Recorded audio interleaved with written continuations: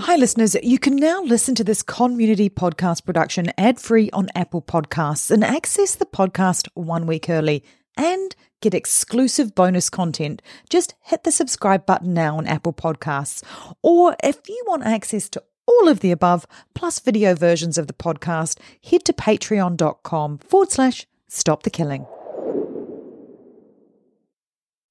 On the morning of August 1st, 1966, shots ring out from the observation deck of the clock tower on the University of Texas campus. It marks the infamous beginning of the modern era of mass shootings in America. I'm Sarah Ferris, true crime podcaster. And I'm Catherine Schweit, the former head of the FBI's active shooter program. And you're listening to Stop the Killing. You know, people always ask me, who are the shooters? Who are the shooters? How can we find the shooters? And FBI research gives us an average age of 35. And some people think that all the shooters are teenagers and 22-year-olds.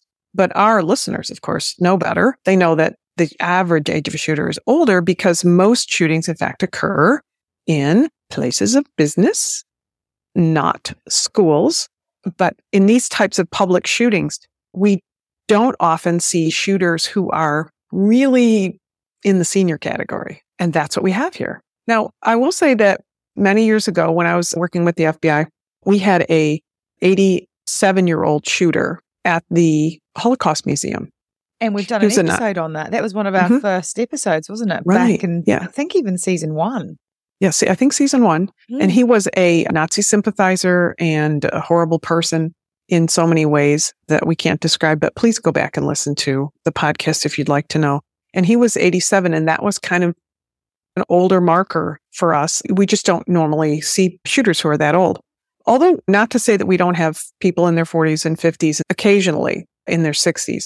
But the case that I want to talk about today is the Star Ballroom dancing studio case, where our shooter was 72 years old.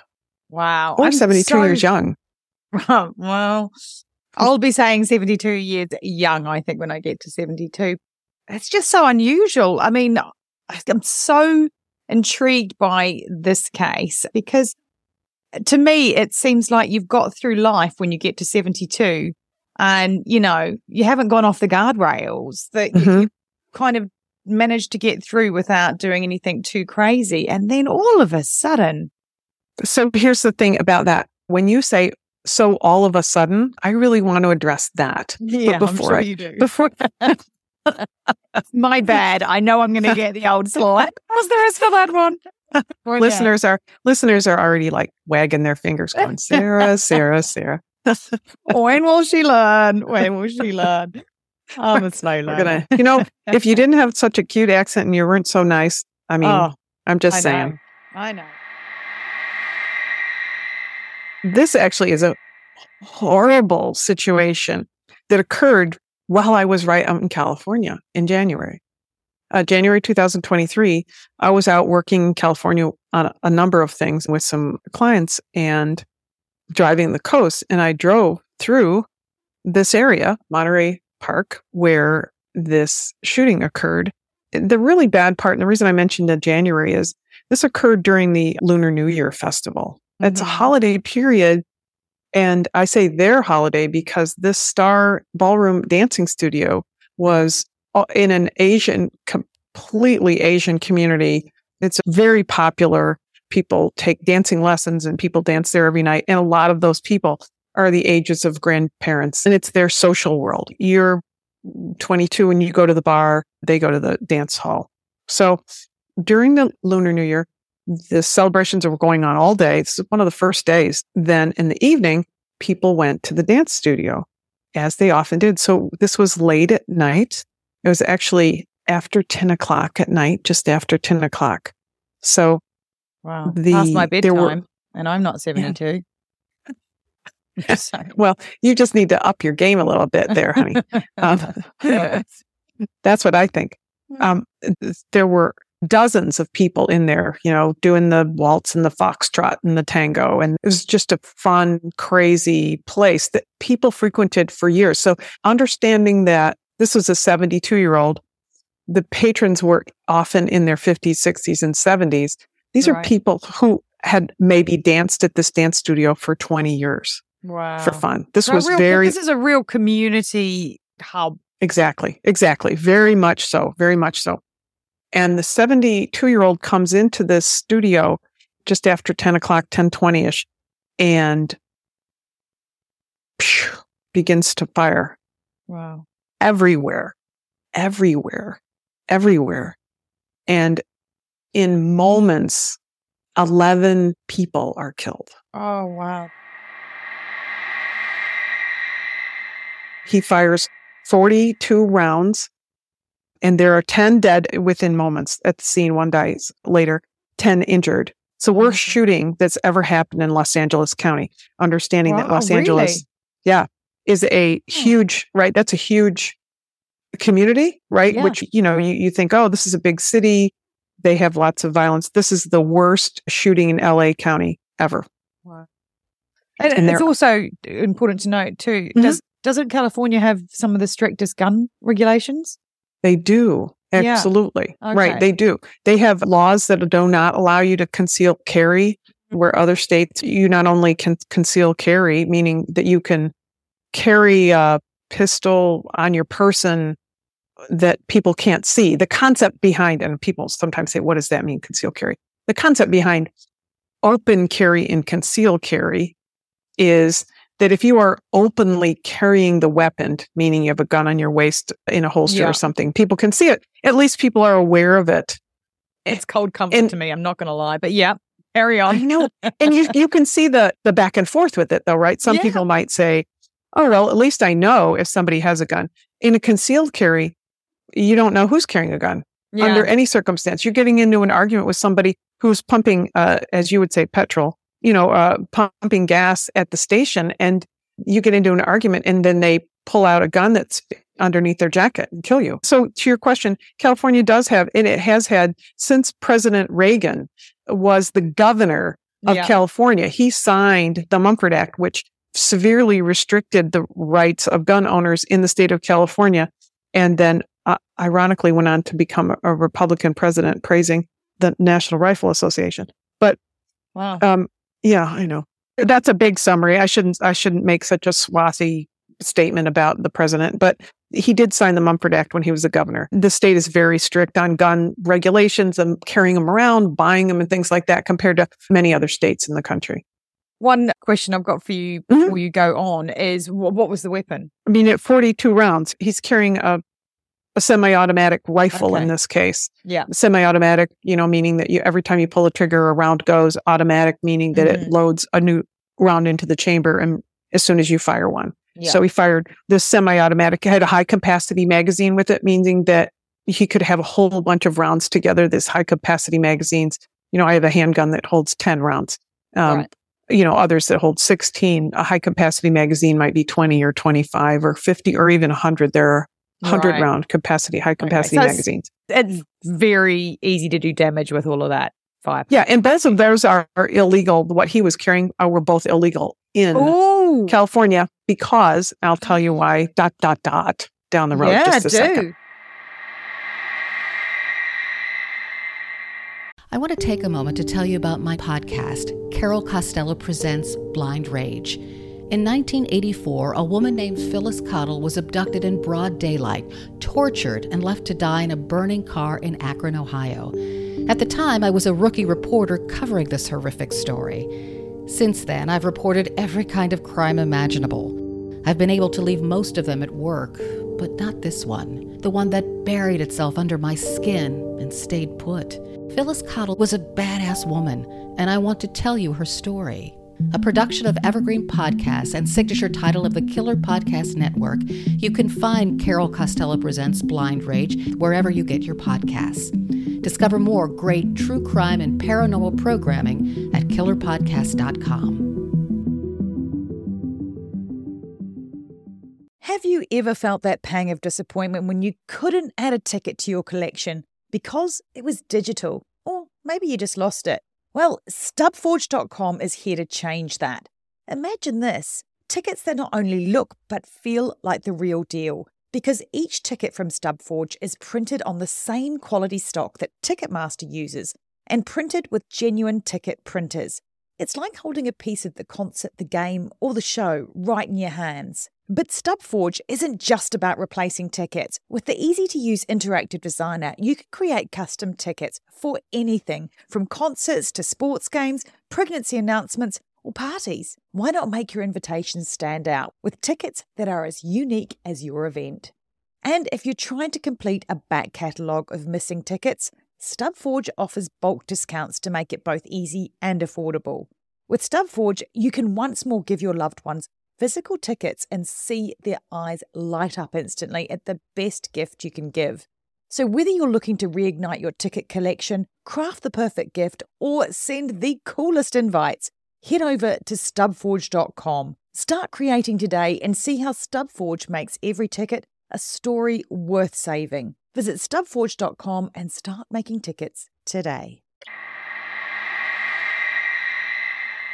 There are so many horrible facts about the victims. In fact, one of the victims was the original owner of the dance studio. I can tell you that this shooting was in January. And just recently I read that the owner said she may not ever reopen. So, this is in just over 15 minutes. This family-owned business, all of these people were mowed down.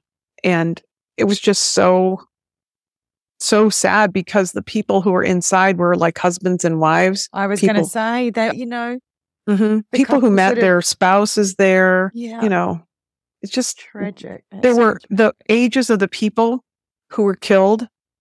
I wrote these down because I want all of us to appreciate this loss. The ages of the people who were killed. There were 6 women, 5 men. 57 was the youngest person. Oh. 57, 62, 63, 64, 65, 67, 68. 2 72-year-olds and a 76-year-old. Wow. So I think that if I miss somebody, it's another 70-year-old. But that's who died. People who were in their 60s and 70s, who were grandmothers, right? Primarily grandfathers. People who worked hard and retired, immigrated to this country. Retired yet? That's the thing, right? They've worked all of their lives. Mm-hmm. And they're still working. And many of these, because of the Asian community, there were people who had emigrated, their families, they'd raised their families here, the American dream, all of that concept, and mowed down, right? And just boom. So sad. It really is. I mean, I know that we talk about these all the time and every single one is sad, but sometimes when you just humanize those numbers into people in your own life and you think about, that's my parents' age, that's the grandparents of my children. It really speaks to what is gun violence and how does it impact a community? Yeah. I mean, this community has 2 dancing studios at the time. And one of them's closed now. And it's a place that everybody went there every day. Yeah. So horrible. The shooter who did this, he was 72 years old and he had emigrated to the United States in the 1990s. So he had been here for a while and in fact had danced at that studio and had taught some dance lessons at that studio through the years. But this shooter, he lived kind of nearby at one point, but then he moved away. When he did all this shooting, he left. So he gets in his car and he takes off and he leaves. But he doesn't just leave and go home. He leaves and he drives to Alhambra, which is nearby, a few miles away, where there's another dance studio. What the heck? Yeah. What? All right. So how far does he get with that? Because obviously, my burning question is going to be, what has he got against dance studios? Well, this is where good happens, right? This is where good happens. Yeah. The other dance studio in Alhambra is owned by a family, and their 26-year-old son is working in the front desk. Right. And in comes a 72-year-old man with a weapon, and he intends to do a lot of damage. And the surveillance camera gives us a video of what happens afterwards. The kid sees him and reaches out and grabs the weapon. Run, hide, fight. Wow. He grabs the weapon and he begins to struggle with this 72-year-old. Now he is only 26, right? Youth's So on he his is. side, surely. It is, but I will say that he put up a fight. The 72-year-old kind of put up a fight trying to hold on to the weapon. And the 26-year-old is pulling and struggling with the weapon and finally yanks it away from him and clearly is telling him to get out of there and go away and get out of there and go away. So he doesn't tackle him or anything like that. But you know what he knows is behind him are a whole bunch of patrons dancing for the Lunar New Year in the room right next to him. Mm-hmm. He doesn't know what the backstory is, that this guy's already gone in and, Right. He has no idea. Exactly. He has no idea that this guy has just come a few minutes earlier from attempting to kill 20 people and in fact was successful with 11 of them. So he struggles, he takes the gun, he sends this guy back out of the studio and he calls police who say, oh, hey, maybe these are tied together. And the police put this together and it takes a little bit of time to try to figure out what is going on. And they don't put out an alert to the public. So, and there's a reason. It's kind of interesting. But then the subject, they eventually track down. They've got a description of the car. And as police eventually find the subject, as they approach the van that he's sitting in, he kills himself. So he's going to kill himself, but he takes 20 people with him and terrorizes 2 neighborhoods. Mate. Unbelievable. Unbelievable. And also, when you're talking about how it took a while for the police to connect the 2 things, it must have been one of those nights on the 911 desk where you're just like, hold on, a dance studio and a dance studio. Right. Exactly. They must have just, Yep. So they're busy responding. Right over here in Monterey Park, and then a few miles away in Alhambra. Yeah. They find another dance studio. And so when they respond to the second studio, they look at the surveillance camera and they get some images of the guy. Right. Mm-hmm. And they begin to see that they have a shooter who they think probably was the shooter at their first dance studio. It's not like there are dance studios in every corner, right? No, exactly. These aren't 7-Elevens and McDonald's, right? They identify him and they are able to then kind of go back to where he lived and piece together some things.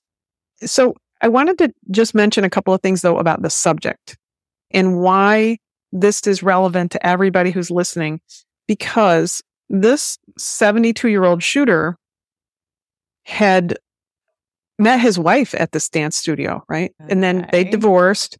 He knew and had danced at both studios. He knew a lot of people at them, although I didn't think he was targeting particular people at the studio. Right. But in an interview with his ex-wife later, she said he wasn't violent, but he was quick to anger. Right. But here's probably the most interesting thing for me when I look at this subject and where I say, how can you find the next shooter? How can you find the next person who might do this? He had been to the police station a couple of times, indicating that he believed that people around him in his family were trying to poison him and were stealing things from him. Wow. So he thinks that people have been trying to poison him or stealing things. He's 72 years old. He probably should not have weapons, Oh, these are not legally obtained weapons, are they? Actually, they're not legally obtained weapons. Right. When they find legal process that allows them to look inside his house, they find out that he has been manufacturing gun suppressors in his gun. Well, you're going to have to do gun suppressors for dummies here. What's a gun suppressor? It is a thing that muffles the noise. Oh, so like a silencer. On TV, that's what they on TV they call it, right? And my only point of reference, Catherine. Exactly, that's true. This is not like somebody who bought a gun and, then went out and shot a bunch of people up. He's familiar with weapons from whatever his background was through the years. And so he's been, in fact, manufacturing suppressors. And if you're manufacturing them, you're probably selling them to people. So in Okay. fact, this guy has this other life that people maybe aren't familiar with. Right. So is suppressing manufacturing illegal? Yes. He doesn't have a license to do that. And the fact that he thought his family was poisoning him Yeah. and stealing things, a lot of times, especially I hear this from a certain subset of people who I deal with a lot who say, well, did he have a big criminal background? He probably had a criminal background, which most of the time, none of them do. And because, when you have a criminal background that says you're a mass shooter or an active shooter, you probably aren't having access and ability to do that again because you're probably either dead or in jail. Yeah. But I don't know why people can't seem to connect on that. But he, in fact, was charged when he was in his 40s once with unlawful possession of firearms. So he was not unfamiliar with that, with firearms. And so people around him probably knew that he had firearms and probably not legal firearms. Yes. And the ammunition, and he was able to purchase it. And, you can buy ammunition through the mail here and have it shipped to your house, thousands of rounds if you want. But I think the thing that was most telling for me, I know, was that he said his family was poisoning him and stealing things. Yeah. That can be an early sign of dementia. Mm-hmm. And he went to the police station a couple of times and mentioned that. And the police said to him, well, come back, with some evidence. And, we'll talk. And he never did. And So- in hindsight, would the police go back and actually look at that as somebody who's investigating this case to try and work out actually what factors did put him on this pathway? Well, here's what happens when you have a shooter who kills themselves. A lot of times there's so limited police investigative, time.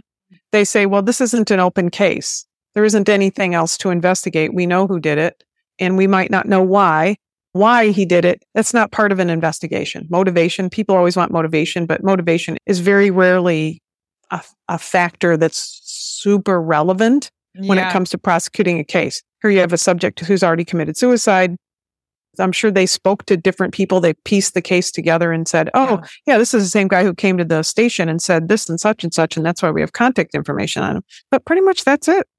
Right? It must be so unsatisfactory for the victims' families from that perspective. I think it to is. not have an understanding of, okay, was this a person that was mentally unwell? Or I don't know if that would give you any comfort actually as a victim's family, but yeah, and I think it's frustrating, right? People get frustrated because they don't know, well, why did he do this? And why did he do this? Because they feel like that might give them some satisfaction. But a lot of people who I know who have been victims of these types of crimes say in the long run, they just have to resolve to deal with it. And knowing more about the subject or knowing more about the why doesn't bring about a lot more healing. So it's kind of, hard for them.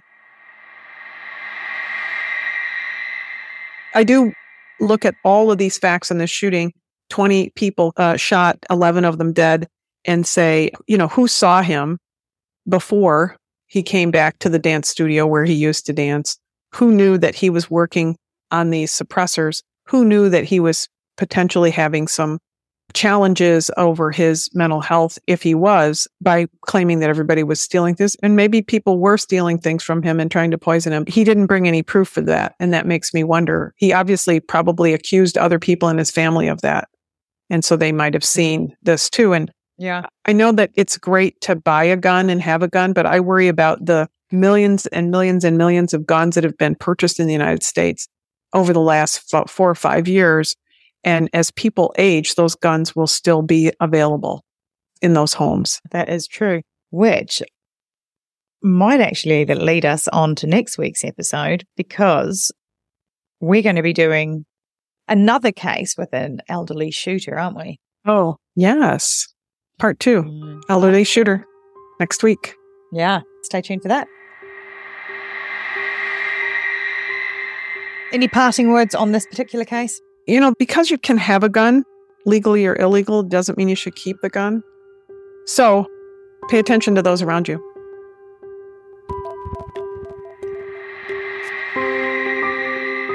Thanks for listening. And if you want to know more, Catherine's book, Stop the Killing, is out now. For more details, go to catherineschweit.com. Please consider also supporting our independently made podcast. It's simple to do. Go to patreon.com/Stop the Killing. And for as little as the price of a latte a month, you can be part of the solution to stop the killing. Patreon rewards range from official do-gooder status to ad-free episodes, autographed books, and opportunities to connect with us directly for your business, school, church, or even just a book club chat. But just knowing that you are part of a movement that has the power to make your community safer, well, that's got to taste better than a skinny cappuccino any day. So please head to patreon.com/stopthekilling now and polish off your do-gooder halo and make sure to include your name so we can give you a shout out. This podcast is a Community podcast production. That's con with an N. If you want more content, then head over to Community Podcast at Instagram, where you'll find trailers on more binge-worthy true crime, like the award-winning podcast Conning the Con. And check out our show notes for all the links mentioned. Finally, if you want one takeaway action that you can do right now that can help make our community safer, please share, rate and review this podcast wherever you listen. Everybody needs to know that they hold the keys to see something and say something. Together, we can stop the killing. It's one of those things you hope never happens, but you better train for it, because it will happen, and it will happen in places you wouldn't expect. Be ready for it.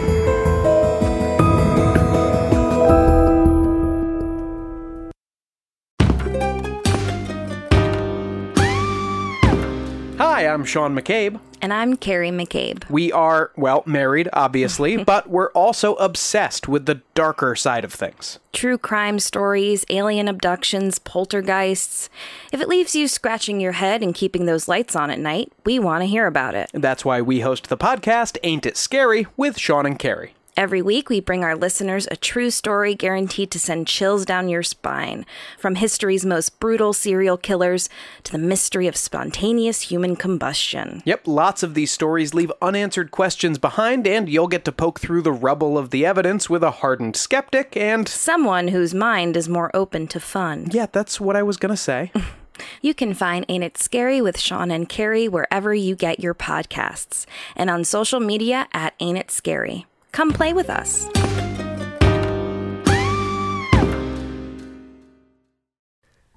From DNA testing to the Dixie Mafia, Crime Capsule brings you new stories of true crime in American history. I'm your host, Benjamin Morris. Join us for exclusive interviews with authors from Arcadia Publishing, writing the hottest books on the most chilling stories of our country's past.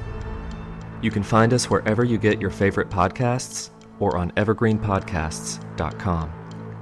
Crime Capsule. History so interesting, it's criminal.